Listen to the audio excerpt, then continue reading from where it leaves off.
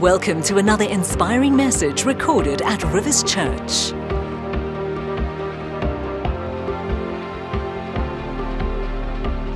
In Paris in 2010, a branch of the French bank Credit Lyonnais was undergoing renovations. One day, a great fire broke out, and when they came to the scene, they noticed that 200 of the safety deposit boxes had been broken into. About $34 million worth of possessions was stolen. That equals about R500 million. What happened was a gang called the Termite Gang had dug into tunnels underneath the bank. They made their way into the bank while it was undergoing renovations. And because nobody was really there at the time, they could take their time in emptying out those safety deposit boxes, and they set a fire to make sure that their tracks were covered. Then in 2005 in Brazil, a group of robbers hired a property a few blocks away from the Banco Central in the area of Fortaleza in Brazil. They took 3 months to dig a tunnel about 80 meters long, 3 meters under the ground, and they managed to dig through reinforced concrete into the bank, and they made away with about $70 million, about R1 billion worth of money. The interesting thing about these stories is that the incredible loss wasn't noticed while it was happening. Only a few days later was it noticed. You and I, in our lives, are at constant risk of the most valuable things in our lives gradually being stolen away from us, sometimes without us even realizing that it's taking place. Now, we know from the Bible that the devil's a bit of a kleptomaniac. The Bible says that the thief comes only to steal, kill, and destroy. He just can't help himself. It's what he does. But we can't blame him for everything. You know, many circumstances that we face in life feels like it's robbing us. It's taking something away from us. The most valuable parts of our lives can feel like they're slowly but surely being stripped away. You know, the three areas that I think are particularly particular risk areas for us, where we feel like these things take away from us most is anxiety, low self-esteem, and insecurities. If these things run rampant in our lives, it robs us of everything that is supremely valuable to us. Now, in the Bible, the Apostle Paul is one of those people who simultaneously inspires me tremendously, but annoys me terribly. I want to read you a portion of scripture from 2 Corinthians chapter 6, and maybe you'll understand why I feel this way about him. It says in chapter 1, or verse 1 of chapter 6, working together with him then, that is the Apostle Paul and the other apostles working with Christ Jesus for our benefit, working together with him, we appeal to you not to receive the grace of God in vain. It's a bit of a scary verse because it means that we can actually receive the grace of God in vain. Like what Pastor Vilma mentioned earlier, we can be churchians who come to church over the weekend, raising our hand during worship, seeing all the activity in church life. We can be professional Christians who are never actually impacted by the word of God and impacted by the presence of God. We should never receive the grace of God in vain. He goes on to say, for in this favorable time I listened to you, and in a day of salvation I have helped you. Behold, now is the favorable time. Behold, now is the day of salvation. Verse is going pretty well so far. We put no obstacle in anybody's way, so that no fault may be found in our ministry. But as servants of God, we commend ourselves in every way. Getting a little bit arrogant, Paul, but let's see where you're going. We commend ourselves by great endurance, in afflictions, in hardships, in calamities, in beatings, imprisonments, riots, labors, sleepless nights, hungers. Like, what are you, Paul? The poster boy for Christian virtue. Like, is this the standard that I'm supposed to be living my life according to? I mean, I stubbed my toe and I'm already doubting the goodness of the Lord. Am I supposed to live to this degree of Christianness? I don't know that I can do it. He goes on to say that we commend ourselves by purity, knowledge, patience, kindness, the Holy Spirit, genuine love, by truthful speech and the power of God, with the weapons of righteousness for the right hand and for the left hand, through honor and dishonor, through slander and praise. I mean, this whole kindness thing. I mean, I chose not to kick my dog this week, and I think I fed them on Tuesday, but that's about as kind as I get sometimes. All these other virtues seem to be setting a standard that I don't know is humanly possible to reach. We're treated as impostors, yet we're true. As unknown, yet we're well known. As dying, and behold, we live. As punished, and yet not killed. As sorrowful, yet always rejoicing. As poor, yet making many rich. As having nothing, yet possessing everything. I just get tired reading this scripture, let alone trying to find the emotional capacity to turn all these terrible situations into something that God can use for His glory. I get annoyed with Paul because how can he live in this realm and not be affected by the pain that he encounters? When I know of myself that when I encounter pain, it's hard. When I encounter anxiety or low self-esteem or insecurity, it rattles me. Bearing in mind that the Apostle Paul faced all those things. He says in one of his letters that he daily feels the anxiety of the churches. He would have faced low self-esteem because people spoke about him saying, you're a very good speaker in your letters, but when you're in person, you're really not that good of a speaker. There would have been insecurity as well because people compared him to the Apostle Peter. So he faced all these things, and yet I'm the one who crumbles when if I think that I might have offended somebody in a small way because I looked at them in the wrong direction, I just crumble like a snowflake because I'm worried that somebody might not approve of me. Can anybody relate? Why is it that some people are able to go through beatings and imprisonments and riots and pain and face anxiety and insecurities and low self-esteem but come through unscathed, yet others, when they face these things, they just dissolve into nothingness? I think the answer is found in the shortest verse in the Bible. The shortest verse in the Bible is found in 1 Thessalonians chapter 5, verse 16. It says, rejoice always. Now, I know what some of you Pharisees are thinking. You're thinking that the shortest verse in the Bible is actually John 11, verse 35, which says, Jesus wept. Well, actually, in the English version, that is the shortest verse in the Bible. In the Greek version, which is what the New Testament was written in, rejoice always is the shortest verse in the Bible.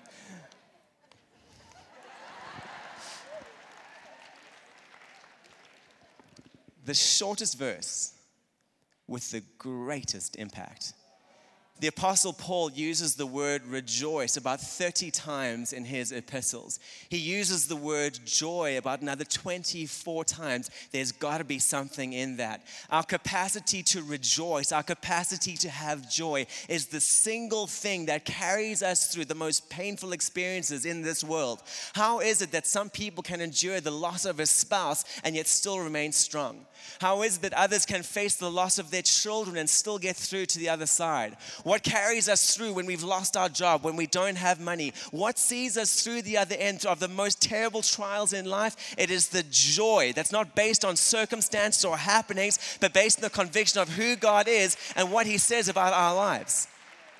What is the first thing that goes when we have anxiety or low self-esteem or poor or lots of insecurity? Joy.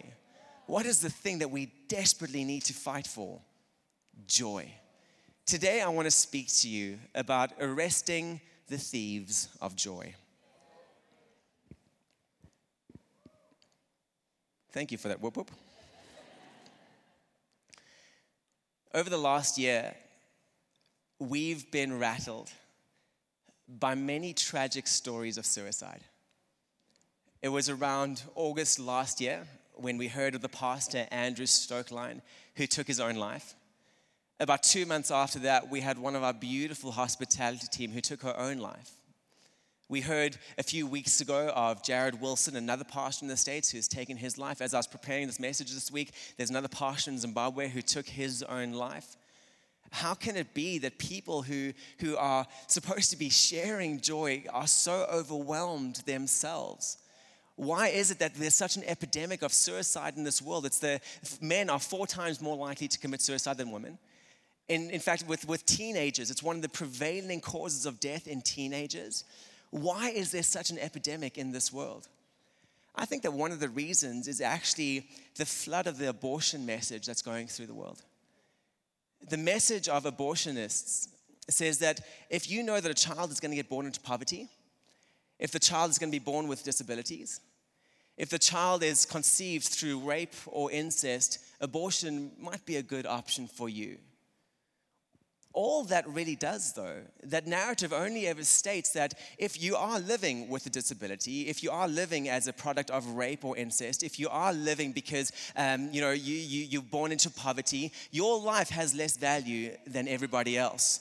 How is that the truth?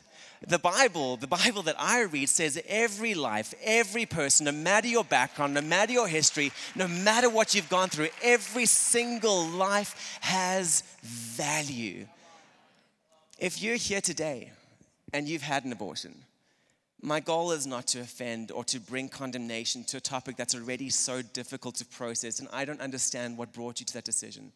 I'm not trying to offend you, but I will risk offending people if it does help that one woman who's sitting here this evening trying to make that decision to land on the side of life. I'm so grateful that there are people in this world whose lives made it, even though the message of abortion says you don't deserve to live. I'm so grateful for Oprah Winfrey, who was born into a dirt poor family. Thank the Lord that she wasn't aborted because of her socioeconomic environment, because she's made a beautiful difference in this world. I thank God for the heroes of apartheid who were born into less than ideal socioeconomic backgrounds, who's championed the cause of a race that people said is less than. I'm grateful that they took us out of that society. I'm grateful for somebody by the name of Eartha Kitt. She was conceived in rape. You know the song Santa Baby? That's her. She made something of her life, even though her beginning was rape. There's value in her life. I'm grateful for somebody like Nick Vujicic, who was born without arms and legs. Somebody in this day and age who doctors would say, oh, just abort that thing. No, I'm grateful that he's going all over the world spreading a message of hope and life. But when the message is so pervasive that some lives have more value than others, is it a surprise that this rate of suicide is so high when the value placed on life is so low? No, we need to fight for our joy, church. We need to fight for what God says about the value of life, about who we are. We need to fight against the thieves of joy that want to get us into a small place and get us into a place of being a victim. We need to fight for our joy. So today I want to share with you just 5 simple points on how to arrest the thieves of joy. Is everyone still doing okay? Fantastic. Point number 1, seek influence, not approval. Seek influence, not approval. All thieves of joy want to get us to a point where we're seeking approval from people. If I'm battling anxiety, please somebody tell me it's going to be okay. If I'm battling insecurity, oh, please somebody tell me that I'm actually, am I okay? Do you still like me? Are we still friends? If I'm battling a low self-esteem, I'm sorry, I said something, I'm not sure if it's okay that I said what I said. Will you still love me anyway? No, whenever we are approval addicts, we become slaves of the people that we're trying to get approval from. Galatians 1 verse 10 says, for am I now seeking the approval of man or of God? Am I trying to please man? If I was still trying to please man, I would not be a servant of Christ. Some people will just we will never please them enough. The story of 2 men who love to go hunting together, Bill and Bob. They love to go duck hunting, and they'd always take their dogs along with them so that when they shoot down a duck, the dog would go run and grab the duck and bring it back. Well, Bill knew that Bob was particularly tough to please and to impress, and one day he found a dog that could walk on water to go fetch the ducks. And so they went hunting one day, and Bill had a particularly good day. He shot down 10 ducks, and every time the dog would go running on the water, fetch the duck, and come running on the water back, and go running on the water and come back, and running on the water and come back. And Bob didn't say anything for the whole trip. So at the end of the day, Bill said, well, Bob, did you notice anything special about my new dog? And Bob simply said, yeah, your dog can't even swim. It doesn't matter how good you are, how amazing you are, how miraculous your life looks. Doesn't matter how far you've come in life. There will simply be some people who you will never be able to impress. We shouldn't live our lives trying to get approval and trying to make sure that somebody thinks that I'm doing okay. No, we should simply seek our approval from the Lord so that we can be an influence to somebody else. We as Christians are called to influence the world around us, to add to the lives around us, to build the lives around us. Now, influence and approval do have some overlap. Both want to engage with people. Both want favor with people. Influence and approval both want a response from people, but they're very different as well. Here are a few differences between approval and influence. Approval will perform for love. Influence is a pure form of love. It's a pure form of love because it says, doesn't matter who you are. I'm not concerned about how I feel. I'm simply going to try to better your journey. Approval gets value from action, but influence shows value in action. Influence understands, no, God has put value in my life, and I'm not just going to sit back waiting for somebody else to do the job. I'm going to get involved. I'm going to put my life in action. Approval lives within security, but influence lives in security. Knows that my influence and my worth isn't based on what I do. It's simply based on who I am. So I'm going to live securely in what the Bible says about me. I'm not going to worry about what people say. Approval needs people, but influence leads people. We are all called to lead people around us so we can influence them so that they too may experience the joy that is available in the Lord. Point number 2. You need to separate your intrinsic worth from your performance. Separate your intrinsic worth from your performance. Our intrinsic worth is the God-given worth conferred by God to us that cannot be changed by anything. By virtue of who you are as a child of God, your life matters. Your life matters. Every part of you, God wants to use you. God wants to do something with you. You may not be the person standing on a platform. You may not be the CEO of a massive company, but they have no more value than you. God wants to use you. He loves you. He's put value upon your life. It is not based on your performance. Now, performance is still important because you're not going to get a raise at work because of your intrinsic value. No, you're going to get a raise at work because you've increased your performance. You've done the MBA. You've worked hard. You've bettered yourself. There's a greater value that you can add to your company. That's why you will grow. And we need to make sure that we are growing our lives, but our intrinsic value is not found in our performance. And we must never cross the two because the moment your performance fails, then suddenly who you are will be in jeopardy. People are living their lives so driven by performance and I need to achieve, I need to achieve, I need to achieve, I need to achieve. And if they don't achieve, well, where does that leave you? No, God never designed us to get our worth out of what we do. What we do adds worth to other people, but our real worth comes from the Lord. We must never, ever cross those lines. You know, if you don't get that promotion, if you don't succeed in that area, if you don't make it through, if you do fail, and all those things will be encountered, we need to know that we've got an intrinsic value that will see us through nonetheless. Psalm 139 says, "For you formed my inward parts, you knitted together in my mother's womb. I praise you, for I'm fearfully and wonderfully made. Wonderful are your works, my soul knows it very well." We should all be able to say, I'm wonderful. I'm awesome. I'm good. I'm a fantastic piece of work. Sometimes our fantastic piece of work needs a little bit more work from time to time. But every single one of us should have the conviction that says, I am fearfully and wonderfully made. I don't care what anybody else says about me. I'm awesome, and I'm going to stay that way. It doesn't matter what you go through. It doesn't matter where your performance is. There's love for you. There's grace for you, and there's something that God wants to do in your life. Point number 3, you need to spring clean your self-talk. That hit home with somebody. Spring clean your self-talk. We recently did a bit of spring cleaning at home, and it was wonderful because I live with 2 kids. One is 2.5, the other one's 5. I managed to get food like this high on my wall. I don't know how it got there. I'm pretty sure it was one of them. But I've been peacefully coexisting with those things smeared in the wall for long enough, and it was time for it to go away. So we scrubbed walls, we got into cupboards, we cleared away all the clutter, we wiped down every surface, and it was so nice just kind of stepping into the home, and it just felt different.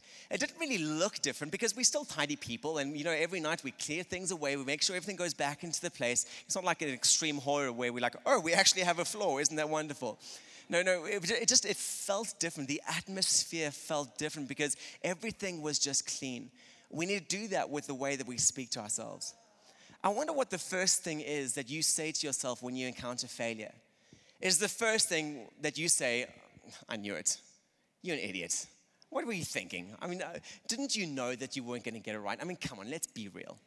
Or when you see that girl and you're interested in her and you're like, oh man, I'd love to ask her out, but the first thought is, with that face and those clothes, are you joking? She'll never go for somebody like you. Or when that promotion opens up at work and you think, oh man, I'd so love to go step in to apply, but your first thought is, no man, no, you're too small. You don't have the qualifications. You don't have the skill set to do it. No, just don't even bother.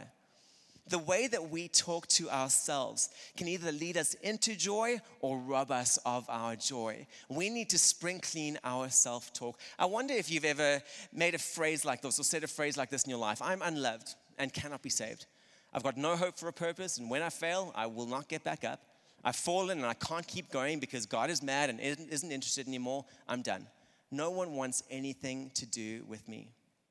Well, I think that it's time that we did a little bit of spring cleaning and just kind of get around and just do a little bit of washing up over here, and let's just kind of scrub. I don't need this word in my life, and I don't need phrases like this around. It's time to do a little bit of cleaning, because I know that there's some things that I just should not be saying to myself, and let's tidy things up a bit. Let's clear all this away. Okay, I'm loved and saved for a purpose, and when I fail, I will get back up and keep on going because God isn't done with me. It's time to clear away the words that are keeping us low and keeping us small. Church, I want to lay a challenge to you this week. If there's that promotion coming up at work, apply for it this week. If there's the girl that you've had your eye on, go ask her out on a date. Brush your teeth first and please shower. And if you do something weird, just don't tell them you come to Rivers but ask her out. Take the risk.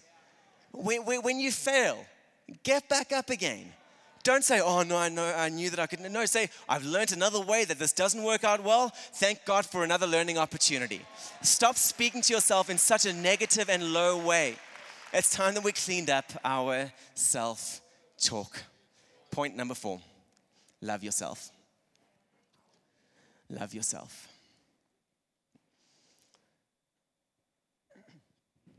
The Apostle Paul was a terrible man before he got saved. He persecuted Christians, he killed them, he beat them up, he put them in prison. He was not a nice guy. But after he got saved, do we see him lamenting his past? No. Do we see him sitting anxiously worrying about what people think about him and thinking, oh man, gosh, I hope I didn't say the wrong thing? No. No, he was able to separate his past from his present and his future. He's even able to separate the failures of his present from his intrinsic worth. Romans chapter 7 is a beautiful chapter of scripture where the Apostle Paul says, the things that I want to do are not the things that I do.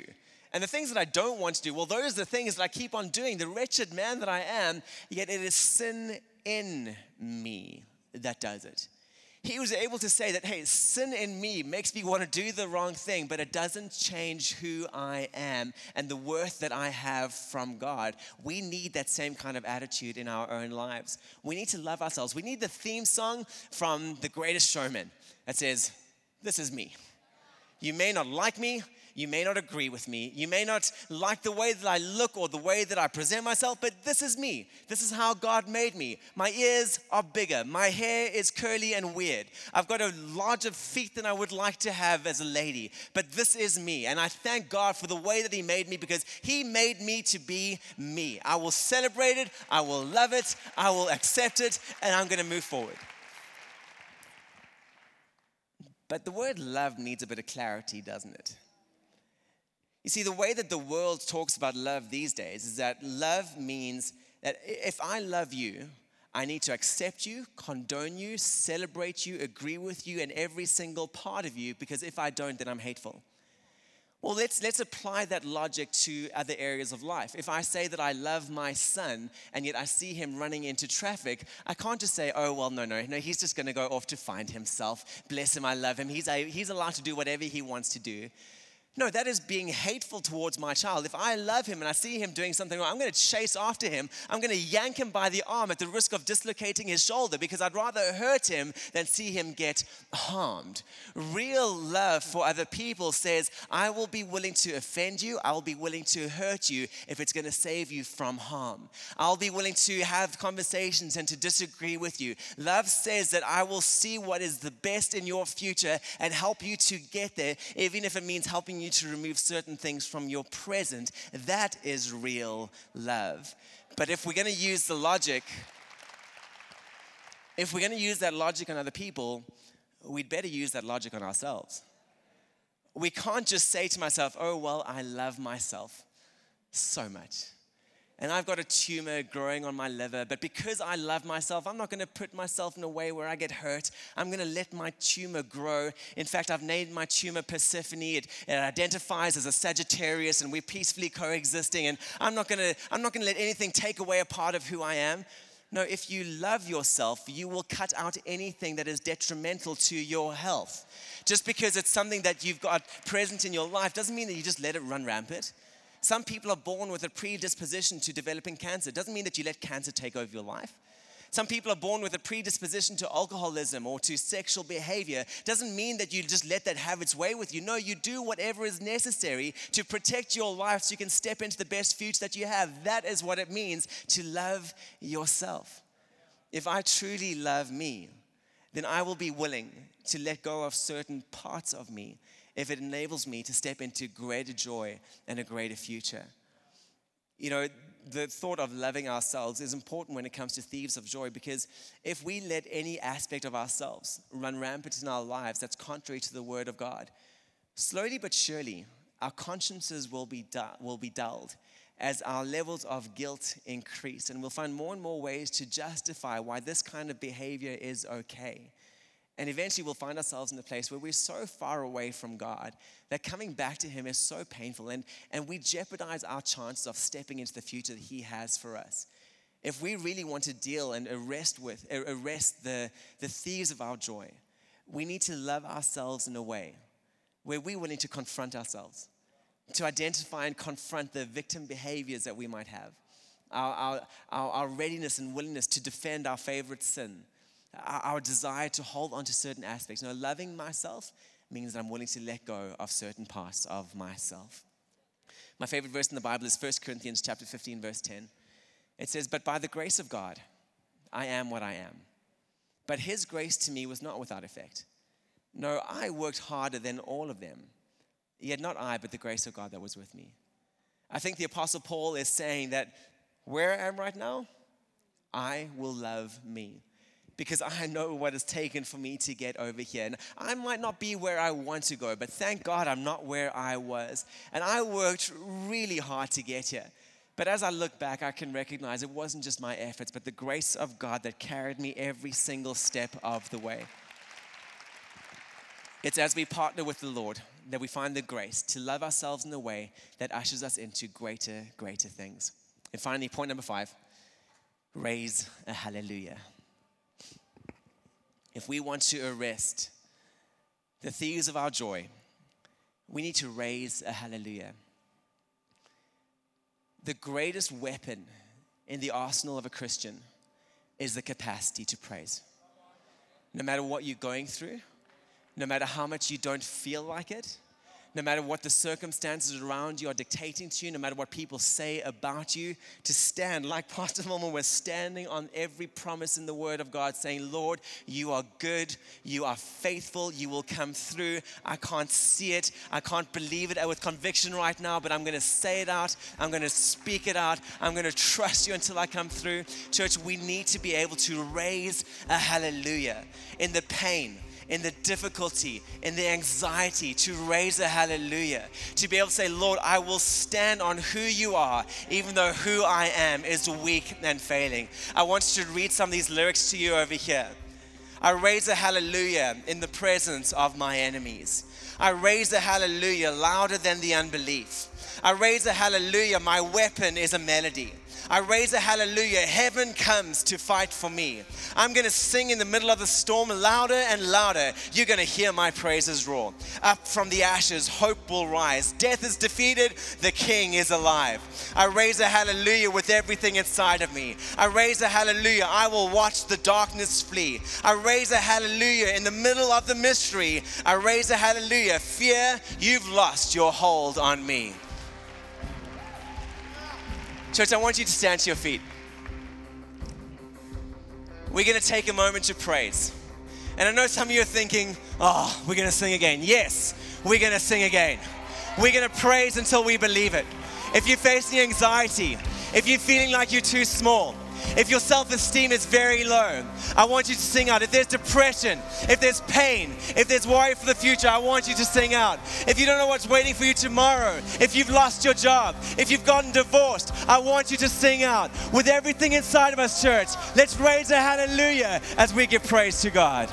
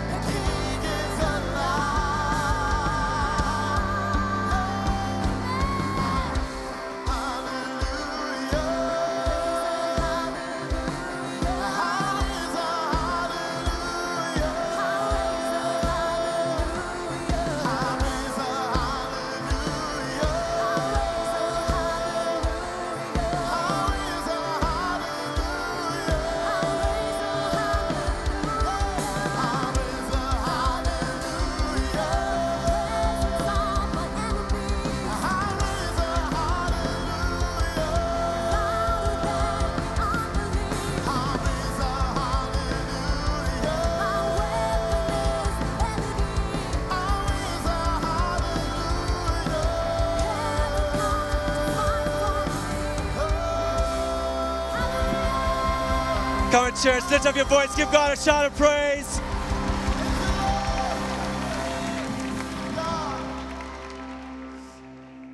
Whatever waits for you tomorrow or outside the doors of this church, whatever relationship has failed, whatever you've done that you regret, I want to encourage you to leave tonight, not with hype, not with excitement, not with a spring in your step because, hey, I got my fill from church, but with a conviction that says at any single point, when I feel like life is not going my way, I'm going to raise a hallelujah and I'm going to keep on doing it until something inside of me changes. Praise is not a magic thing that suddenly makes your problems disappear. Praise is a powerful thing that helps you to realize that heaven is on your side and the victory is ours. It's a wonderful gift that God has given to us as believers. You know, speaking about thieves and robbers, a policeman is an interesting thing. And maybe you've heard this story before, but it bears repeating. A policeman, say a policeman who's maybe the Metro Police. We all love the Metro Police. If there's a cop standing on the road and there's a truck coming in front of him, driving down the road, all he needs to do is put out his hand and say, stop. And what's going to happen? The truck's going to stop. Does the truck stop because the policeman has the power within his body to stop the truck? No, he's not Superman. The truck stops because there's an authority that's been given to the policeman. He doesn't have the authority because he woke up one morning and says, hey, I want to be a policeman and I'm going to stand in the road and say, stop. No, the state has conferred on him the authority to do so. The same is true for us as Christians. We, in our own strength, don't have much power and capacity. But through Jesus Christ, we've been given authority in this world when it comes to sin, when it comes to the overwhelming barrage of difficulty, to put out a hand and say, no, you're not going to overwhelm me. You're not going to stop me. I've got greater authority inside of me from God the Father that says, I have got power to overcome this situation. It only comes through Jesus Christ. We hope you have been blessed and inspired by this message.